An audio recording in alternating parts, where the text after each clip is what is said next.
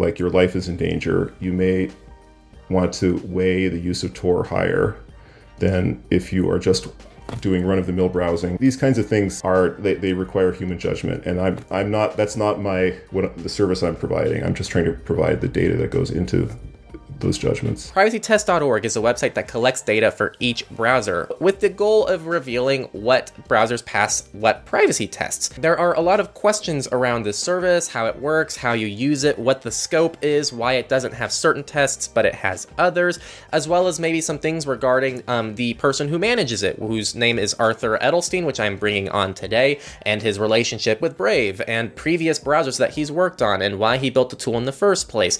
Such a great interview, and I think you guys are going to learn a lot about not just PrivacyTest.org, but how browsers track you, what you can do to prevent that, which browsers are kind of pushing the envelope on this kind of protection, as well as what the future of privacy looks like on browsers. I learned a lot from this interview. I think a lot of you will as well, and let's get right into it. I really wanted to probably iron this out because I think it's important for our audience and yourself and pretty much everyone involved here, but I wanted to ask, how did privacy tests come about? What's your history with the service? And also there's, I'm sure, a lot of discussion that people have seen surrounding your employment with Brave. So it's probably good to get some history here so I and others can understand any potential conflicts of interest, as well as just your history with your history. It's probably important for us to know. So I got into digital privacy or web privacy in probably 2014, which is when I started working on Tor browser at the Tor project. And so that's when I started learning really about how web browsers work, how privacy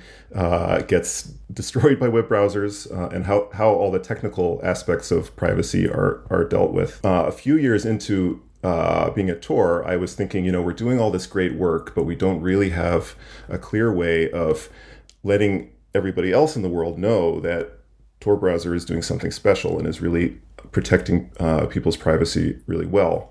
And I was thinking, well, if we had a table that just sort of showed like what we're doing and what other browsers are doing, that would help people to understand the contrast. So I wrote a little proposal. This was in 2018 at the time. And we sort of discussed, like, should we do it as Tor project, but that never happened. So just kind of as a hobby, I started putting together a table, which meant that I was building tests one by one that would allow us to check, for example, can a cookie be shared between two websites, or does the browser stop you from doing that? That's something that Tor browser stops, but other browsers, some of them still allow that. So I worked on that kind of at a pretty low level as a hobby project for a few years. In the meantime, I moved to Mozilla. I was working as a product manager on Firefox. And I used it a little bit just to help other people in Mozilla understand like what I was talking about when I was saying, we should try to introduce this privacy protection or that privacy protection. And I realized, this really is helping people get a clearer picture, because otherwise it's a very technical problem.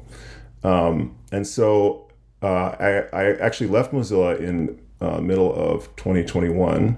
So then I decided to take some time off and really work on this in earnest. So I spent a lot more time trying to polish it, make it into something presentable. And so in October of 2021 is when I first published the what I called issue 1 of PrivacyTests. So it had been kind of baking for about 3 years. And so in issue 1, I tested, I think around 8 or 10 browsers. The set of tests was more limited than it is today. But it got really quite a lot of positive feedback from folks. And so, I mostly engaged with people on Twitter, got lots of suggestions. People found a couple of bugs, which I fixed. And then I worked actually over the next 9 months or so, adding tests, trying to make the whole project more polished and more comprehensive than it was initially. But at some point I needed to, earn a living. So I happened to be talking to folks at Brave, and they suggested that, I could consider applying there. So I started working at Brave in the middle of last year, a little over a year ago. And then I disclosed on the website, I'm now working for Brave, but I'm going to keep running this website independently, which means that Brave is not going to tell me what to do on the website. They're not going to say, you have to change this or that. And I actually had that put into my contract as well, where I said, note, I'm running this project independently, and it's going to stay independent. Basically brings us up to today. I've been continuing to maintain it. I publish the results once a week. And, I've been working on web privacy for 10 years, long before I was at Brave. And it's really important to me as something that I can contribute to the world. I'm trying to do something good for the world. Really, it's something that I wouldn't compromise on. And if somebody told me at Brave or anywhere else, you have to change this thing to make some browser look better, something like that, I would never do that. I would actually really be completely opposed to doing that, to the point like I would never compromise at all. I think I might have briefly read it, but it doesn't really sink in that you were involved with so many other important privacy projects in this space as well, which is really awesome. And in addition to that, I think that the one area where people would go, well, because the tests are open source and you can run them yourself. So, the amount of influence that you can have is pretty limited in this. And I think the largest influence would be the number of, what tests you introduce, which ones you don't, and maybe how they're formatted, which we can talk about later. Because I was going to ask about that anyway, because there are some things that I'm curious, how come you don't test that? Is it because it's difficult to test? Is it because it's out of scope for the project? So there's things like that I want to ask about. I did want to ask, was this always open source from day one? And what's your testing setup look like? And I'll talk about, I'm curious because Jonah and I tried to run the tests and it was kind of screwy back here when we tried. So I'd really be curious to hear how you do the tests.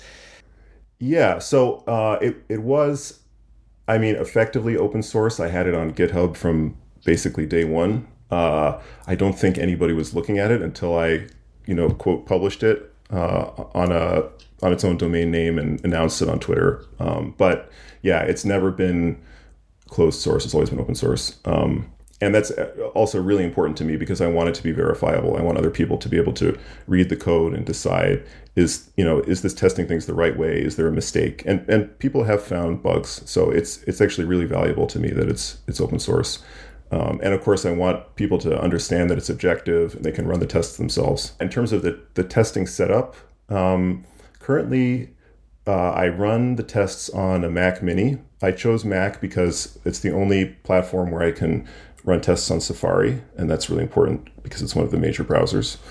And then in addition to that, that's for desktop. In addition, I'm running the mobile tests on an Android phone and on an iPhone. So it's actually all on real hardware that people would use. Yeah, and I think this kind of brings up the point I was talking about earlier, which was, so how do you choose what tests to have in PrivacyTests.org? Because JavaScript enabled or disabled is not, I don't know why I said disabled. JavaScript enabled or disabled is not really a test on PrivacyTest.org, nor is something like JavaScript in time, JIT. I guess maybe some things that might be more out of scope, like how long does it take for security updates to come in for this browser? But obviously that's not something you can just run as an objective data point. So I guess what is the scope of the tool? How come some things aren't tested? How come some things are? What's the thought process behind the tests that you've decided to implement into PrivacyTest.org? Yeah, it's a really good question. So I started with actually the first category of tests at the top are called the state partitioning tests, and I started working on those because those felt like to me the most urgent thing that we should understand is going on in different browsers. And it has to do with cookies, which everybody has heard of and are one of the fundamental ways that you get tracked across the web.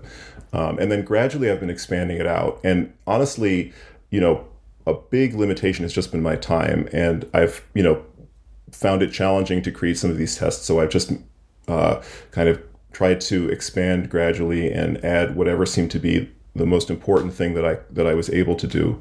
There's definitely areas that I still want to add, and I'm hoping to be adding in the future. One important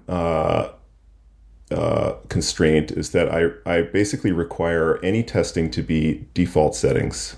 That is that however the browser works when you download it and install it, I don't make any changes at all.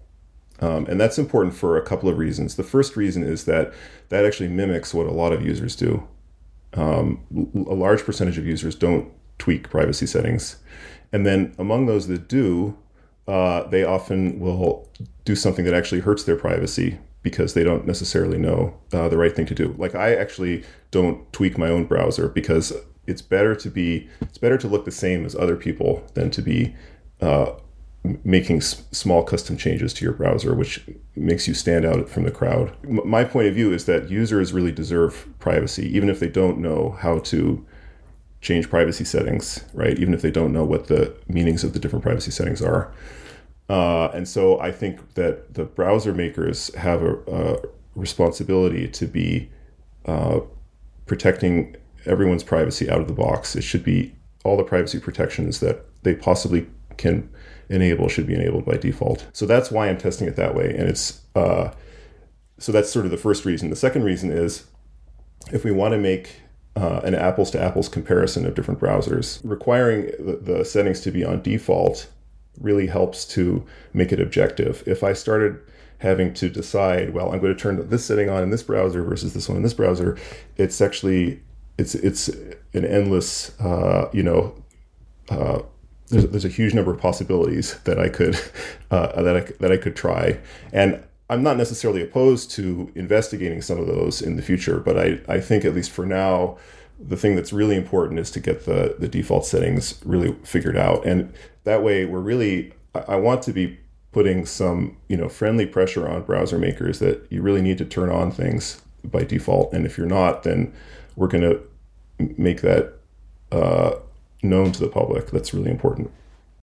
Right. And I can see that being very difficult and that's what I was talking with Jonah about as well, which is, well, even if someone has to go through a setup menu, they might select different things. They might not go through it at all. And it shouldn't be your decision to decide what the average person is going to probably do.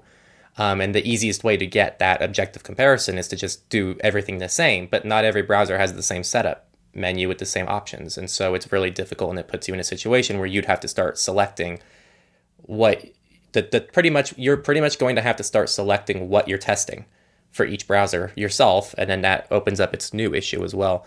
I think what would be cool, and this is not something that you mentioned that you're already limited on time. What would be cool is I'm looking at PrivacyTests right now, and let's just say Chrome. Let's say you wanted to test Chrome with uBlock Origin installed or something like that.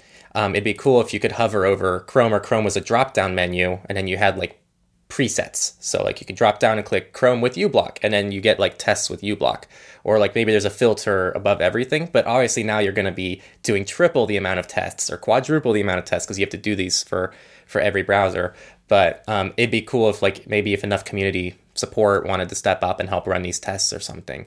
That could be a way to address both sides of the coin there, where you're able to give people the default settings, but then people can also be like, well, I want to see what happens if I install uBlock in Chrome or uBlock in Tor. That's a common one because people want to see some ad blocking in Tor. It'd be cool to see some of those configurations, but obviously it seems like you're the main person running the test. Is that correct? Yeah, it's just me. I think that's a really interesting idea. I want to be careful not to give people the sense that the situation right now is okay, because I think it's not okay. I don't think browsers by default should be leaking people's data and then saying, well, if you really care about your privacy, you can install these 7 extensions and change these prefs and so on, right? I think that's sort of upside down. We should really be saying, sure, you can have options, but the default is going to be private. And then if you want to remove privacy for some reason, then you can, we'll give you a warning and you can say you can do this, right? Just to kind of come back on the question a little bit, just because you definitely touched on the second part of the question, but the first part is things like JIT, JavaScript in time. How, I guess, how do you select, so you mentioned prioritization and things like that. Is that really the main thing prohibiting something from testing JIT? Because I know that's something that Safari does in lockdown mode, for example. And some other browsers have the option to disable that. And I don't think some people talk about JIT as if it's the number one thing you need to do to protect your privacy and security online. It's a little crazy. It's not that extreme, I don't think. Not. Yeah. But I'm just curious behind so how come something like that's not included? Is it really just a time thing? Well, that particular one, I haven't worked on investigating the effects of I guess, JIT fingerprinting, that kind of thing. A lot of it has been limitations on time, and basically relevance. I'm trying to keep the scope directly to privacy protections and data leaks, that kind of thing. I'm actually staying away from security, or performance, or any of the other things that people legitimately care about in their browser. First of all, I really only know about privacy stuff, but also it's I feel like it's been a big gap in the public's knowledge, and a gap in what browsers are taking care of. Like, traditionally, browser makers have been really great about fixing security bugs. They work really fast at fixing them. They give people big rewards for finding them, right? But if you compare that to privacy, like, there's no rewards for pointing out that cookies can track people across sites. Everybody already knows it, and it's just left like that. Like, that's apparently, not high on their priority list. So for some browsers. So that's my sense, is that this is the thing that I want to focus on only. Got it. That makes a lot more sense, because I think I even had a question later here, which was like more security oriented things. And I was curious if that was even in the scope of the tool. And it sounds like you're focusing more on the privacy side of things. Yeah, it's generally out of scope. I mean, there are some things which are kind of a little bit of both, like the HTTPS tests do have an impact on security, but I'm really including them because they have a privacy impact as well. Yeah, that really helps me, and I'm sure other people understand which tests you're running, why you're choosing to run certain tests, and why not other ones. I guess some more, like, less technical stuff. So how many updates? I think you're at 60. You're at issue number 60 for privacy tests. So of those updates, I'm just out of curiosity, which browsers have been the most fun for you to follow and watch over the course of this project's lifetime? Did any surprise you? I would say, well, what was initially quite interesting was that after I published issue 1, or the first couple of issues, Brave started working on some fixes, because there were actually several holes in Brave's partitioning protections. And they actually contacted me because they had some questions about how some of the tests ran, and they worked really hard on fixing them. And that's, I think, actually been one of the sources of confusion, is that right now Brave is passing most of the tests, but that's not because I chose tests that Brave would pass. It's actually the other way around, that I published tests and then Brave started fixing it. And you can go back to issue 1. There's a little archive on the site, and you can see that they were failing more tests previously, and they fixed them since then. Brave impressed me in that way. Another big thing was that Firefox rolled out a feature called Total Cookie Protection, which is actually something that I helped with when I was working at Mozilla. But after I left, they rolled it out by default. And that was a big step change in Firefox's privacy, because suddenly they were partitioning everything, with, I think, one exception, so that it's much harder for websites to track you across sites. And another interesting one is LibreWolf, which I hadn't really heard of before I started the tests. I added it a bit later, but they had enabled a whole lot of protections that had been created by Tor browser and upstreamed into Firefox, but were off by default in Firefox. So they enabled them by default, and they do very well in the tests. So I was really thrilled to see a browser that, apart from Tor browser, but one that is like really focused on just turning on as many protections as possible. And it's a fairly small project, I think, but it demonstrates what's possible if you decide to do the right thing. And as you're talking, and this is more, sorry, I'm going back technical, but I'm curious because you make it sound like, so you designed these tests to be able to recognize whether or not a browser is properly protecting cookies and partitioning them properly, correct? Yep. Mm-hmm. Is your method of testing that foolproof? So what I mean is, just because a browser passes your way of testing if it's partitioned properly, does that mean that there's no other way of accessing that data? How foolproof is your testing mechanism? And this will help me understand also how these websites even track people. Is there only one way of doing this, or are there multiple ways of tracking people via these methods? Right. Well, I guess each test, I would say, is pretty narrow in scope. Like, each row in the table in privacy tests is narrow in the sense that I'm just mimicking one particular way of doing cross-site tracking. So the cookies is a good example. There's actually two cookie tests. One is for HTTP header cookies, and the other is for cookies through JavaScript, which is the document.cookie API. But the idea here is when you visit a web page, there could be a third-party tracker in the web page, and it decides to store a cookie in your browser. And browsers are all standard. The standard is a browser will accept a cookie and store that data on your computer. Okay. Now, if you go to another website, the tracker, there could be a tracker in that website as well. If it's a tracker from the same domain, like facebook.com, for example, it can read the cookie back. And if it can then compare the cookies for the two site visits and see that it's the same identifier, the same data. So now Facebook knows you visited these two sites. So it's basically, that's how it always works with cookies. There's really just that one way to use a cookie.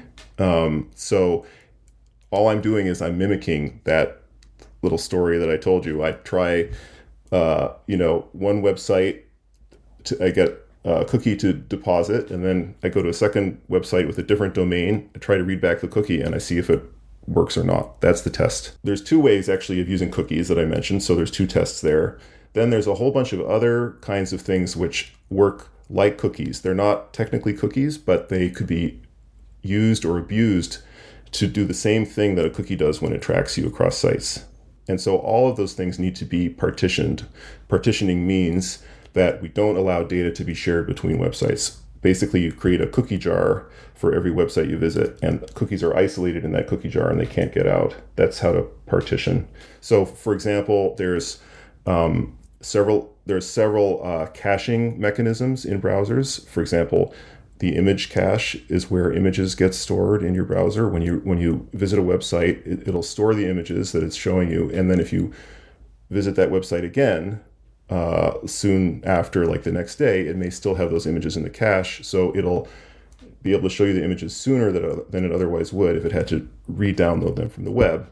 But this can be abused to track you, because if two different websites are referencing the same image and showing the same image, even if that image is invisible, they can then see, did you already have that image in your cache? Traditionally in web browsers. And so if you do, that means that you must have visited the other website. So they have now linked your visits to those two websites. Partitioning would say, let's have a separate cache, a separate quote unquote cookie jar for each website, so this can't happen. So each of these is a pretty narrow thing, but it is true that there are probably more things than are listed in the tests here, some of which I'm not aware of, that could be abused to track people across sites. So if there are more things, we want to find those and test those wherever it's feasible. It's a fairly long list. I think it's a good representative picture, but there are probably more things like that. I mean, you can hover over them and it tells you what each test is and what it means, but it really helps to understand how you design these tests and what it's actually testing on each browser. And I think it also kind of exposes how, like, this is not, I think, probably designed to be a perfect tool either. It's not supposed to be everything gets a green checkbox, therefore you're private. So I guess, do you want to, and this is my next question anyway, so this is more of a broad question, but tools like PrivacyTests are never probably going to be perfect. And I think any objective tool, which is what you're doing with your browsers, is what we're doing with VPNs on our website, which is we just list out objective data points. We used to do reviews. We stopped that, and now we just do objective data points. But the problem with that approach for us, and probably a lot of tools like this, is how do people even use the data? I feel like two people can look at the data and make completely different assumptions from it, depending on their knowledge and what they know. How do you think PrivacyTests and the data that you're providing to people translates into recommendations for people? How does someone look at this and go, oh, I think based on this data, I'm going to choose this browser versus this browser? Yeah, that's a great question. I'm actually very strict with myself. I don't make recommendations because the scope of PrivacyTests is supposed to be only these objective test results. And you're absolutely right that there are different ways of looking at the data. And I think that's actually the right way to think about it, that every person has their own priorities. Some people care the most about the performance of their browser, or some people care about the security. And so privacy is just one of those inputs. If you're looking for a browser and you care about privacy to some degree, this may be a useful input. And I think, a qualitative look at the site does give you a sense of which browsers are putting a lot of effort, which browsers are putting less effort into protecting privacy.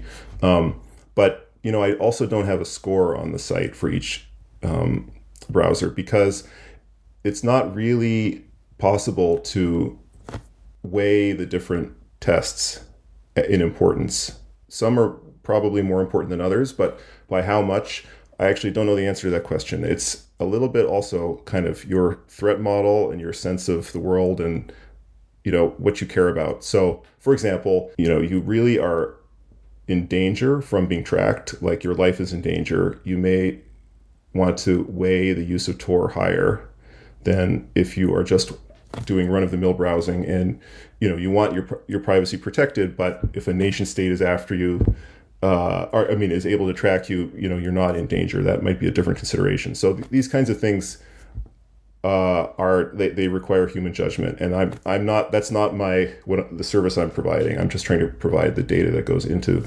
those judgments. I think it's definitely the right approach. And again, this is actually the journey that we went through, except we did the inverse, because we used to do VPN reviews, and we used to have a VPN review protocol. And this protocol tried to do exactly what you said you're not doing, which is we tried to weigh what's important. And so we had a whole protocol that we could just put in data for every service and it spits out a number, and then we have a number. It was kind of nice for some things, because then you can be like, well, we just have a protocol, we put everything through it, and here's like a score for people. So if people just want to be told what to do, then these are the top 5 options based on our protocol. And if you trust our protocol, then you can trust the recommendations. And I think a lot of people did like that. But on the other hand, there was always going to be, a minority or maybe even a majority, depending on the test, that's going to disagree with the protocol that's chosen. And so going into the recommendation and the scores is definitely a tricky thing. I think the most you could probably do on your site is like a total tally of check marks, like 60 out of 70, Chrome, 20 out of set. Like, it's probably the most you could probably do without it becoming a conflict of interest, is my guess.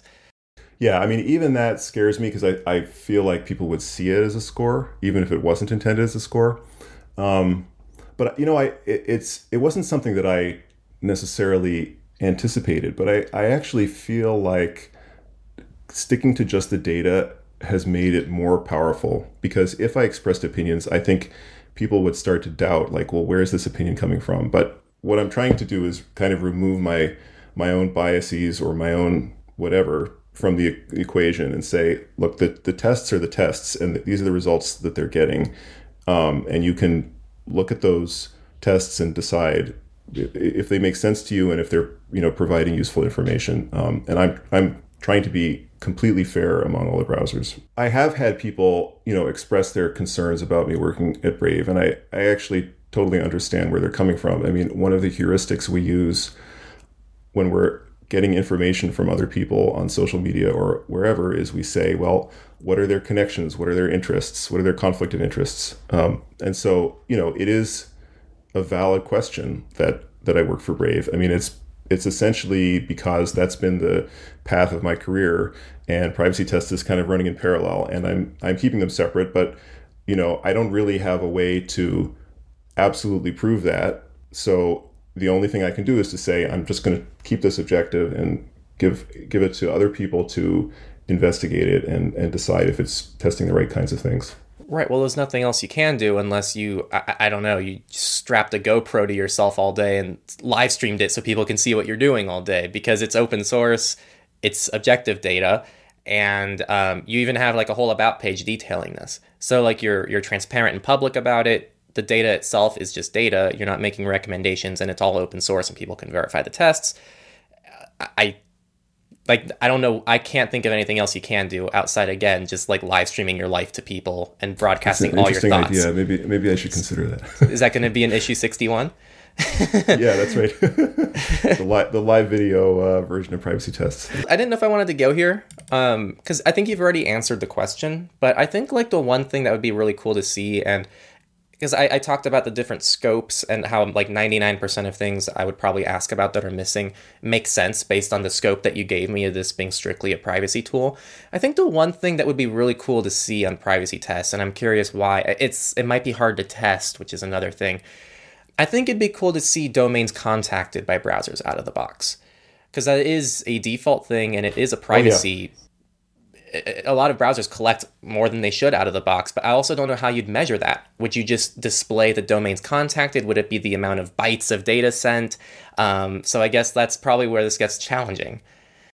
Actually, I think that is definitely in scope for what I want to do. I haven't done it yet because I just didn't get to that part of the work. But absolutely, I think not just domains contacted, but looking at the specific data that browsers are sending home, because many of them have what they call telemetry, and it can be invasive. Some of it is less invasive. And so I think there are some kinds of objective measures we can make to compare those things. And that's definitely something on my to-do list. So that's awesome. That's good to know. Yeah, that's like the one thing I was like, oh, it'd be cool to see telemetry on this list. And so it's awesome that it's on your radar. So I'm excited to see it. I have some general browser questions, especially given your history in the browser space. But before I get to those, did you have anything else you wanted to touch on regarding PrivacyTest.org specifically that you feel like you wanted to talk about, or you wanted to give feedback on, or just any other information? Well, I love hearing from people. I love getting feedback. If people are interested in learning more, I'd be happy to talk on Twitter or email. Some people open issues, which is awesome. Some people are, I've had a couple of pull requests fixing issues with different things. So yeah, I love the community part of it and getting as much help and feedback from people as is available. I wanted to talk more about just the general browser space, and maybe even just you and your relationship with browsers.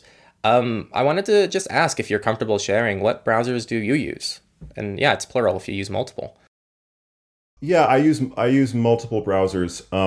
I mean, because I'm working for Brave, I'm tending to use Brave to dog food, because I'm working on some privacy protections for my day job, and so I want to see, like, is everything working? Have I broken something this week? And so probably I use that more. I also use Tor browser. I've used Firefox a ton because I worked on Firefox for a long while. And because I'm testing, like, of course, I'm doing these automated tests, but in order to sort of cross-check those tests and develop new tests, I end up using all the browsers because I have to check them all. So I'm relatively familiar with the UI on all the browsers that I'm testing on privacy tests by this point. And then on mobile? Kind of the same thing, yeah. I have done a bit of Android development on Brave, so I've been doing a bit of that. But yeah, I use multiple browsers on mobile too. Very cool. I also wanted to get some, I don't know what you can share, and you don't have to share anything you're not comfortable with, but I'm kind of curious, and I'm sure other people are as well, behind some of your experience working for Tor and Mozilla. And I guess what you developed there, how you feel those browsers are doing after you've left. I know that there's a lot of people who aren't happy with a lot of decisions Firefox makes, so it'd be cool to get any perspectives you have on the browser space in general. Yeah, so just, I guess, briefly, I was at Tor for about 4.5 years, and the Tor project is a really small group of people, and within that, the number of people working on the Tor browser was really small. So I worked on all kinds of stuff, mostly privacy protections, but also UI and all kinds of random things. I spent quite a bit of time working on partitioning. So that's kind of when I learned what partitioning is and how it works. And it was kind of Tor browser that helped to pioneer partitioning. Also, Safari was doing partitioning early on as well. That was one of the things that motivated me to do the tests. So yeah, and in the meantime at Tor, because Tor browser is based on Firefox, I was learning the ropes of the Firefox code base. I started to work with a team at Mozilla to try to move a lot of the patches we had, the code changes that turned Firefox into Tor, to move those code changes into Firefox with disabled by default, so that Firefox would now be carrying these cool new privacy features that you could turn on. It also helped Tor browser because then we didn't have to keep reapplying these code changes every time something in Firefox changed. So it could just be maintained by the Mozilla. So that got me kind of working a lot with the Mozilla folks. And then at some point I said, wouldn't it be cool if we could turn on these things in Firefox? So I was lucky enough to get a job at Mozilla as a product manager. And the idea that I had was, let's try and push forward some of these privacy protections, we'll polish them, and then maybe we can ship them as features that are either easy to turn on or better yet, on by default. So one of the things I worked on was total cookie protection with a really amazing group of engineers, fantastic people who, they worked for years on this to get this partitioning working. But it was challenging to get the thing finally rolled out. There's, at every company, there's different people with different opinions, and so there's, especially in the position like product manager, which is something I hadn't done before, I got involved in lots of debates around, like, what should we ship by default? What should we work on right now? This kind of thing for privacy. So, it was definitely very challenging in that respect. But I'm really happy that in the end, Firefox did turn it on by default for everybody, both in desktop and mobile. Also at Firefox, I worked with another team that we put this feature together called HTTPS only mode, which basically, it's a checkbox. When you turn it on, it warns you before you connect to any insecure site. And it tries to make any insecure connection that normally would have been insecure, it upgrades it to a secure connection if possible, and then otherwise it warns you. So this seems to have really taken off. It's quite popular among Firefox users. Other browsers have introduced the same thing, usually off by default, but there are a couple browsers that have it on. Tor browser has it on by default now. And that's actually really important for browsers using Tor, because if you make an insecure connection through the Tor network, you are vulnerable to an exit node in the Tor network spying on you or even interfering with your traffic and stealing data from you. So you really need to use HTTPS only mode in a Tor network using browser. So Tor browser has it on by default. Brave Tor mode now has it on by default as well. Yeah, and then since then, working at Brave, I've been working on more HTTPS related things, some fingerprinting things. And in general, at all three places, I've been just amazed by the talent that people have. And I'm just learning every day from other people, like how to do everything and how to do this job. So it's actually been an amazing experience. Well, thanks for the inside look. I'm sure that, I know that's not something I've heard before. I don't normally get to hear much about the development that goes on behind a lot of these privacy tools, and within browsers especially. So hopefully that's good insight for other people listening as well. What do you think the future of privacy web browsers looks like? Is there anything that you're excited for? Is there anything that you think is going to be game-changing, either a specific feature or a specific browser that you're looking at? Well, I guess my perspective has kind of evolved where what really excites me is when the whole web is private. Like I think it's long past time that we fixed these privacy leaks, and that web browsers, they shouldn't be behaving this way where they leak data. It's been the norm for like 30 years, but that's not the way that it should be. It's a really fundamental problem because we have governments and corporations that are spying on everybody, on billions of people. And this mass surveillance, it's going on, and yet somehow the companies are still acting like they don't need to fix it. So what's really going to be exciting to me is when, for example, Chrome implements partitioning. That's going to be a major step forward for privacy. And they are working on it. They have announced that they're going to be partitioning a whole bunch of things that are on those tests this year. We'll see if they manage to do it this year or when it's going to happen. But I'm optimistic that they're going to make that fix. They've already rolled out some partitioning of network connections, which if you look over the past like 3 privacy test issues, you can see some changes there. So that's actually, I'm most focused on, not on the quote unquote privacy browsers, but on the mainstream browsers, Chrome being the biggest and Safari being the second biggest, as the browsers that in an ideal world I would help to, give them a little push in the right direction. And, there are other reasons why they're moving in the right direction too. But that's what I'm hopeful for. And I hope that the browsers that I've worked on are helping to show the way, right? Like, Brave and Tor and Firefox are saying, look, we were able to partition, for example, or we're able to protect against various forms of fingerprinting. So there's no actual technical reason why Chrome and Safari can't do those things. Someone who's watching this, a lot of the people, or pretty much all of our audience, or a lot of them are probably pretty into the privacy world. Why is it important for Chrome to give better privacy? And it's an important question because a lot of people in the privacy space don't care if the mainstream options get more private and more secure. But why should they care, and why is that something that you're focusing on? The first reason is simply that Chrome has, the majority market share. And if you include browsers that are using the Chrome code base, which includes Edge and Opera and Vivaldi, it gets up near 80%. So having privacy protections built into Chrome or into Chromium means that we can really protect everybody. And, I care more about just me and my privacy nerd friends. I want everybody to have this opportunity to be able to use the web privately.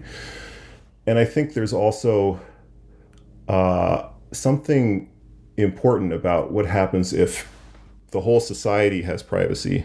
It means that we have a better chance of having a democratic and free society over the long term. That if a tyrant or would-be tyrant tries to abuse all the information they're collecting to, let's say, get rid of our freedoms or our civil liberties, that people will be able to protect themselves. But if only a small minority of the society knows how to use a private browser and is protecting themselves, that's probably not enough, because we all depend on each other, whether or not we're privacy focused or, somebody else. So I think there's a kind of a, cooperative effect for the whole society needs to be protected for this to really work. Right. It's a good perspective to have. And it's a really important thing to highlight, because I think a lot of this mentality comes from I'm private and I'm using privacy tools, so why shouldn't anyone else? If they're not going to understand why this is a big deal, then that's their problem,